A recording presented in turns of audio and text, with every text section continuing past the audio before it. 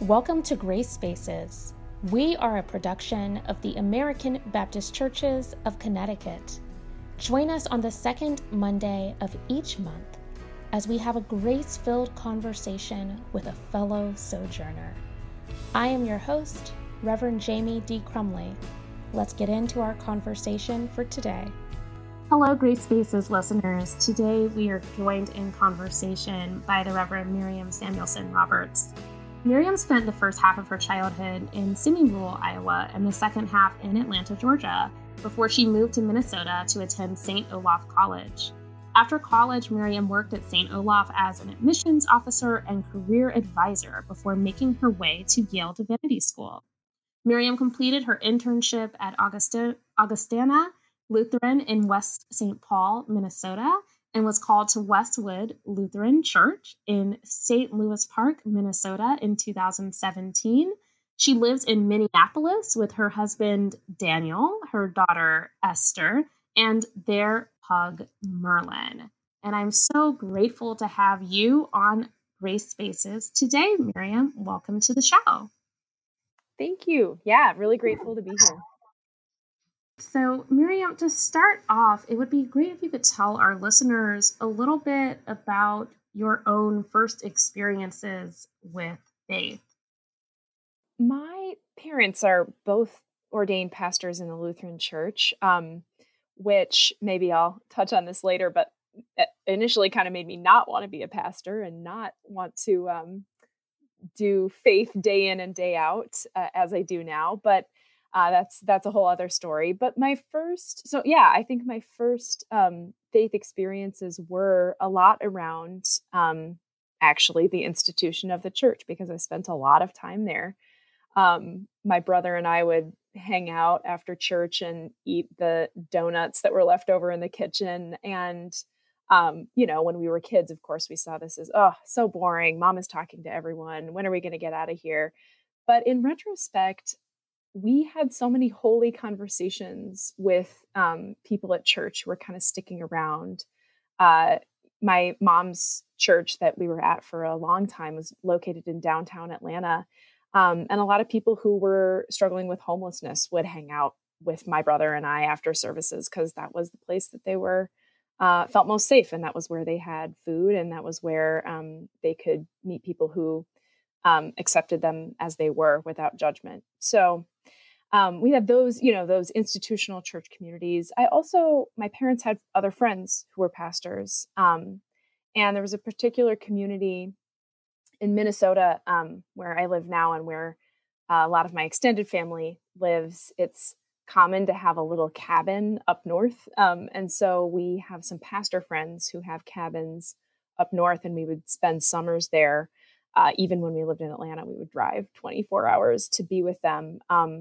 And these sort of pastors who were not my parents, but were my parents' age, were also great mentors for me, and showed me kind of what it was to live out your faith and to sing hymns around a campfire and just have that be kind of a normal part of your life. That really influenced me too. Great. Thank you so much for sharing. And I would love to talk a little bit more about what led you to pastoring after this experience of being raised in a clergy household. And you did say that those experiences shaped you. What was the path that you were on before choosing to come to Yale? And then kind of what finally sealed the deal for you and led you down the path to divinity school? So yeah, like I mentioned, I thought having two pastors as parents was like, I don't want to be a pastor. I see how the sausage is made, and I don't know if that's what I want to do. But also I think I went through a phase where I wasn't quite sure if the church or Christianity was really my faith home either. And I think that was important for me to take on that identity for a bit and for a time. It was mostly late high school, early college. I just thought, you know what, this church has done a lot of damage, and as I'm learning about world history, I'm learning all a lot. I guess I kind of saw that the church had done a lot of harm, and it made me question, has the church done more harm than good? So that was good, I think, for me to live in that for a while and question that, because it helped me actually see some of the pain that the church has caused. That now in my ministry, as I am rooted in the church, I can be really aware of that and not turn away from that, but turn toward that and say, wow, yeah, the church has broken some trust, and it's important for us to, as people who work in churches, to be really aware of that, and tend to that pastorally and without an agenda of trying to make the church look good, but actually to heal, to help people heal, and to be a healing presence. As to your actual question, how I got to seminary and got into the ministry, I think so. I was after I graduated from college, I worked in admissions and also as a career counselor, and I knew that after and that I wanted to go back to grad school, and I thought I was going to do social work.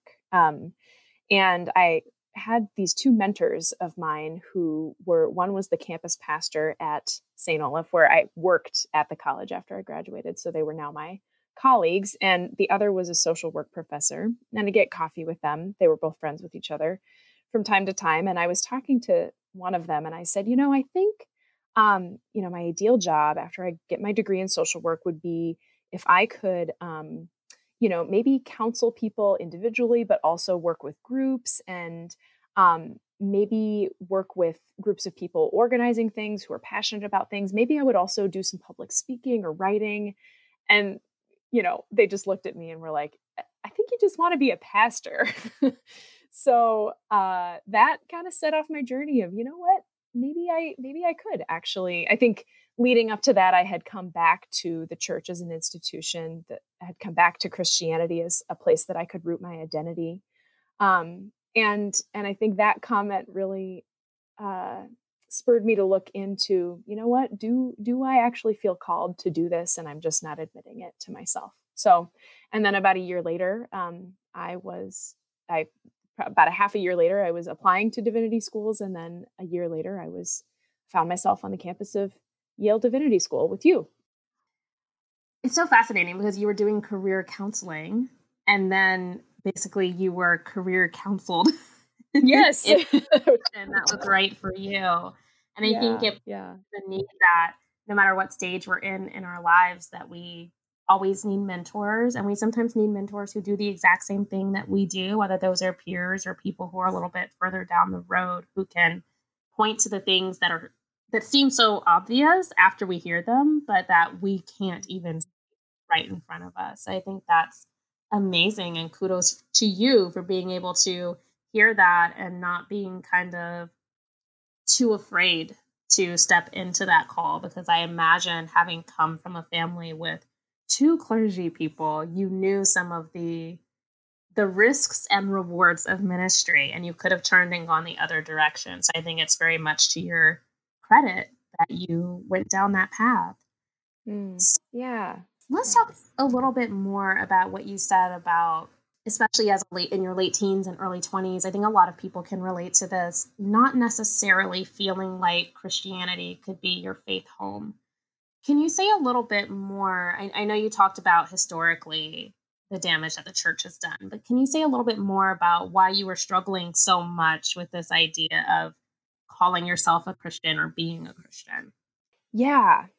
So there's a couple of things personally for myself, but then also, like I said, sort of the observing how other people had been hurt by the church. But I identify as bisexual, and I also identify as a strong feminist. And those were two conversations that I just sort of wondered about in the church. What are the conversations around LGBTQ people, and what are conversations around women and empowerment? And obviously the church is, when I say the church, obviously I mean like super broadly, has done maybe, I think, poorly around those two things from my perspective. I think there are ways that I think the church has used the Bible and faith to shame women or sort of like stay in your lane kind of a thing that didn't feel very empowering to me.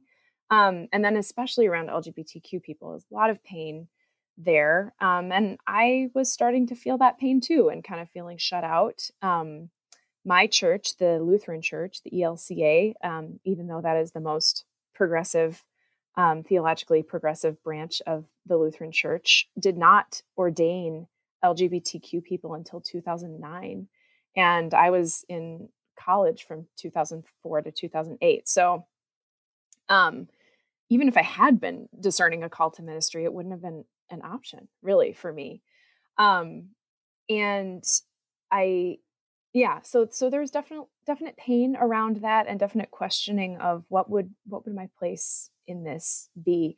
And honestly, for me, there are people in my denomination who are amazing trailblazers and had been paving the way to LGBTQ inclusion, especially around ordination of queer clergy far before 2009, and had found communities that supported them as people who were becoming ministers and who also were queer. So I am forever indebted to them for the work that they have done laying that groundwork. And before them, women who were not allowed to be ordained until 50 years ago. I think in my denomination, we're approaching the 50th anniversary here in a couple of years. So without them, I would not be a pastor as a queer woman. And I'm so grateful and indebted there. But for me, I just didn't see a way forward into being a pastor in this church until 2009, when my denomination decided to allow LGBTQ people to be pastors. And then it was then that for myself, I said, oh, there is a place for me here. I can actually engage with this church. So I say that partially to share my own journey, but also to say that those public decisions really matter. And when I look at my friends who are LGBTQ pastors, and when I think about my friends of my generation and before who are women, I cannot imagine the church without them. I really cannot. They have brought me and their congregations and so many people new life and new ways of seeing the gospel, especially people who also have been marginalized and also perhaps have felt left out by the church. I'm seeing so much important ministry being done by these people. So it's my hope that our churches would my denomination has tons of work left to do on those two issues and beyond. And it's my hope that our churches would continue to open their doors and open conversations about who should be in ministry, because I've seen so many gifts in my fellow LGBTQ pastors and what they're bringing to the church right now.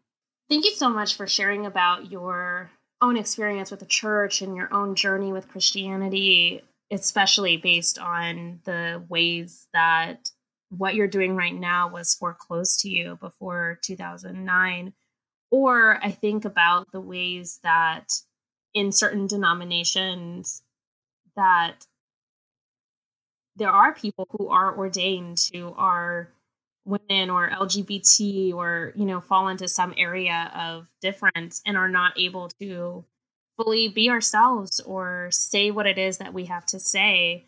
And so what I'm wondering about is, what do you think is the unique testimony that queer folks bring to the church? Like, what does it look like for the church to do more than just kind of lip service, okay, there's a space for you here, but to be radically changed by the queer folks who make the church the church? Yeah, there's an interesting, as I listen to my peers, because we are often, I think I'm a part of an association within the Lutheran Church of queer pastors, and often something we talk about is what are the unique gifts that queer pastors bring. And one of them I hear over and over again is, when you've been marginalized, you know Jesus in a way that is hard to know when you haven't been marginalized. And all of us have, been marginalized in different ways, but that experience of knowing what it's like to be told that you are not welcome is a really, really important perspective in reaching out to other people who have also been told that they aren't welcome. And I've also heard, and I would share in this as a person who's bisexual, and I'm married to a man, and I've loved women and men, so it's a confusing identity, I think, for people who like things to be black and white. But in also talking with my trans siblings, or sort of people who don't fall within the traditional gender binary, we've been talking about how valuable it is to be able to live in these in-between spaces, in these in-between identities that aren't black and white, in a world that's so comfortable with certainty. So much of what being people of faith is about is being comfortable with uncertainty and living into spaces that are not certain. I have a friend who is trans who has a beautiful way of putting this. And, he says, God created light and God created darkness, but isn't the sunset one of the most beautiful parts of God's creation? And God created land and God created sea, but aren't beaches some of the most lovely parts and valuable parts of God's creation? And these sort of in-between identities, which I think we as a larger society are just starting to have conversations about, and that Gen Z, even I think more than millennials, are going to lead the way on teaching us what it means to have gender be fluid and not black and white as we usually think of it. And anyway, so I think there's theological value to that as well.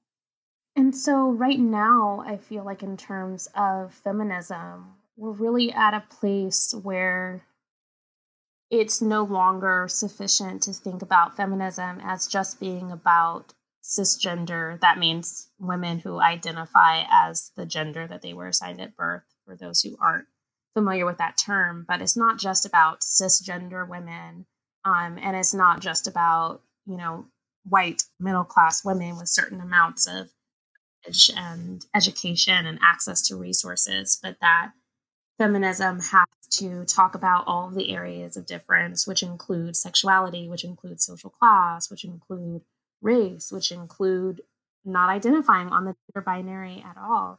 And so what do you see as the place of feminism in terms of where the church is today? Do you feel like you're able to boldly assert in your preaching and teaching these sorts of more radical feminist visions and ideologies? Yeah, a couple random thoughts about that hopefully will come together into one coherent thought. One of the scholars and people who has influenced me a lot in thinking about feminism, especially in the last, I would say, decade of my life, is Kimberly Crenshaw, and she's the person who coined this term intersectionality. So exactly what you're saying, feminism is not a movement for white middle class people. It is a movement for everybody. And if we're not empowering people, if feminism isn't rooted in the empowerment of people who are people of color, people who are queer, people who have all of these intersecting identities, then it's not doing its job. And as someone who is white and who grew up middle class, that is important for me to keep reminding myself of and keep looking for, because racism is real in our society, and classism is real in our society, and homophobia is real in our society, and attending to all of those identities is key. Now, in the pulpit and in the church, another thing I see, interestingly, I was just having a conversation with some of my friends about this, about toxic masculinity and what a hold that seems to have on our culture, and what a hard subject it is to talk about, because we're all steeped in societal norms around masculinity and femininity and what's expected and gender binary and all of this. And then race and class play into that too, to that point. But anyway, we talked about Jesus as sort of the ultimate anti-toxic masculinity model of someone who broke his body for the world, as someone who upheld vulnerability over the strength that the world would have had him as a male wield, and who upheld this idea of kingship as breaking bread with people and walking alongside people instead of strong-arming people with violence. And I think that, to me, that is a worldview shift that is also at the heart of intersectional feminism. And what we're affirming is to say, we want to look at people who have been left out of society. We want to look at people who have been oppressed by systems and uplift their stories and uplift their value. And that, to me, is exactly what Jesus did, and exactly what I feel called as a leader in the church to also uplift and uphold as sort of our ideal, and something we want to strive toward as well. I think one of the challenges of what we're talking about right now is that I think increasingly it's something that we can teach, that folks can get on board with intellectually, but it's really difficult to figure out how might we do church differently in light of this new knowledge that we have about gender, about race, about sexuality. And so how do you think church might look different? How do you think liturgy might look different if we take seriously the call of intersectional feminism? That's a really good question. I think, again, just I'll say a couple random thoughts and hopefully they'll come together. I wonder if some of our church, what we think of as church, might look different, and if and I see this shift happening already, and lots of people are having this conversation. But are there ways in which we conceptualize that church is not just what happens in a building on Sunday morning between the hours of 8 and noon, but that church is all of our entire lives? Like, church is mostly actually Sunday noon to Saturday night. It's mostly what we, as people who identify as Christians and people of faith, do in our lives and in the world. And Sunday morning is a touch point for that, for sure. I hope it is anyway. And I hope that people are finding value and meaning in how they shape their lives based on those few hours. But I really hope that that isn't the only time that people are thinking about, how are my actions at play in the world, and how are the things that I do contributing to or shaping some of the systems that are uplifting positive things in the world, that are uplifting people who need to be uplifted, and tearing down the systems that are not empowering people who need to be uplifted. And then, so how do I play into that in a systems way and in a sort of like daily life way? And the two are always intertwined. So I guess I'm trying to like strike a balance between, it's not just like random acts of kindness and make the world a better place, though that is important to practice kindness and justice and walking humbly with God, to use the words of the prophet Amos, in our daily lives. But then also, what is our role in these larger systems of education and economics and things where the rubber hits the road with a lot of these different intersecting identities. So I guess for me as a pastor, what that looks like is helping people not separate their life at church from their life the rest of the week, and to say, actually, who you are at church, who you are in your job, who you are in your family or as a parent or whatever other identities you have, all of those are intertwined, and all of them can be talked about as one coherent whole. So we talk about that in my context as sort of like vocation. Like, that's the definition of vocation, is that you're not three separate people. You're not a person of faith and a family, the person you are in your family and the person you are at your job. That's actually one person. And how do all of those things talk to each other? Yeah, I mean, I think that's something to just, how might we be changed by the influence of queer folks, of people of color, of, increasingly, which I think is a gift truly just from the power of the Holy Spirit that we see so many women now being called to ministry and being ordained and serving in all sorts of different capacities, from senior pastors to lay leaders, all the way around. And I think that if the church is open to it, open to hearing these new voices and to being changed by them, that we will see radical change and we won't see some of this hurt that you were describing earlier in our conversation. But I think it has yet to be seen.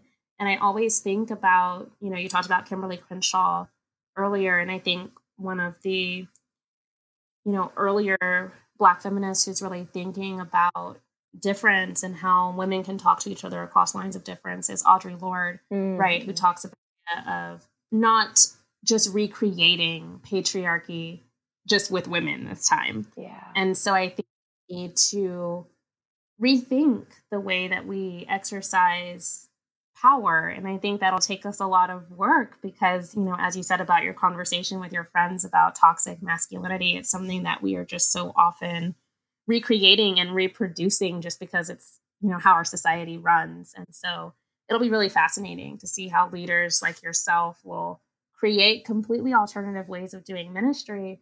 But that leads me to my final thought here. You have actually been really inspirational in the creation of this podcast, Grace Spaces.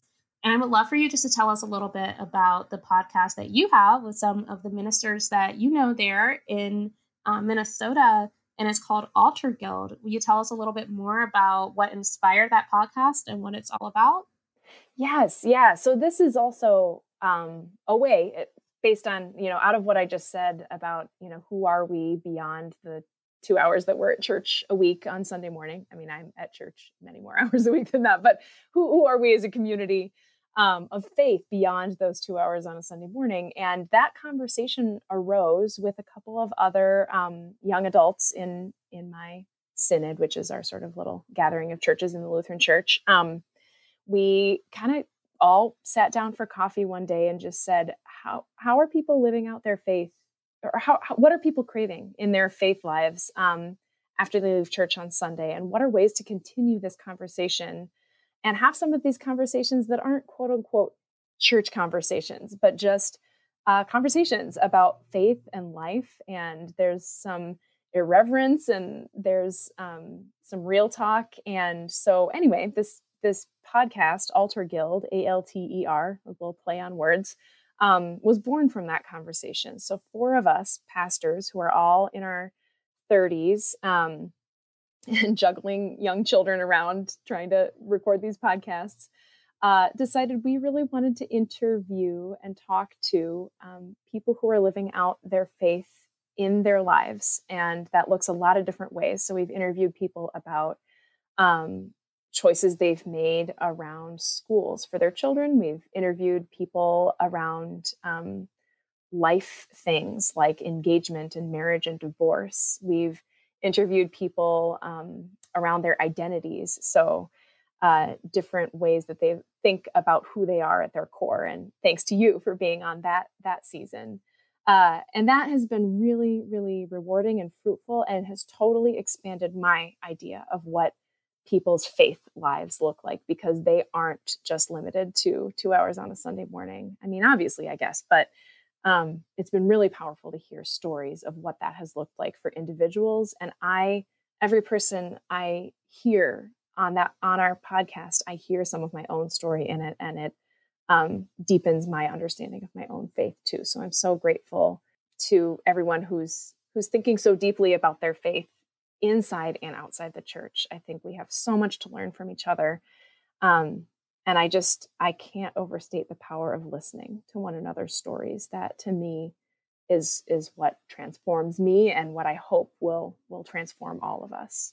Beautiful. So Miriam, one of the things that we do here at Grace Spaces is at the end of each episode, we ask our guests to leave us with one or more grace notes that they would like for our audience to carry with them over the course of the next month. So do you have any grace notes that you would like to leave our Grace Spaces audience with?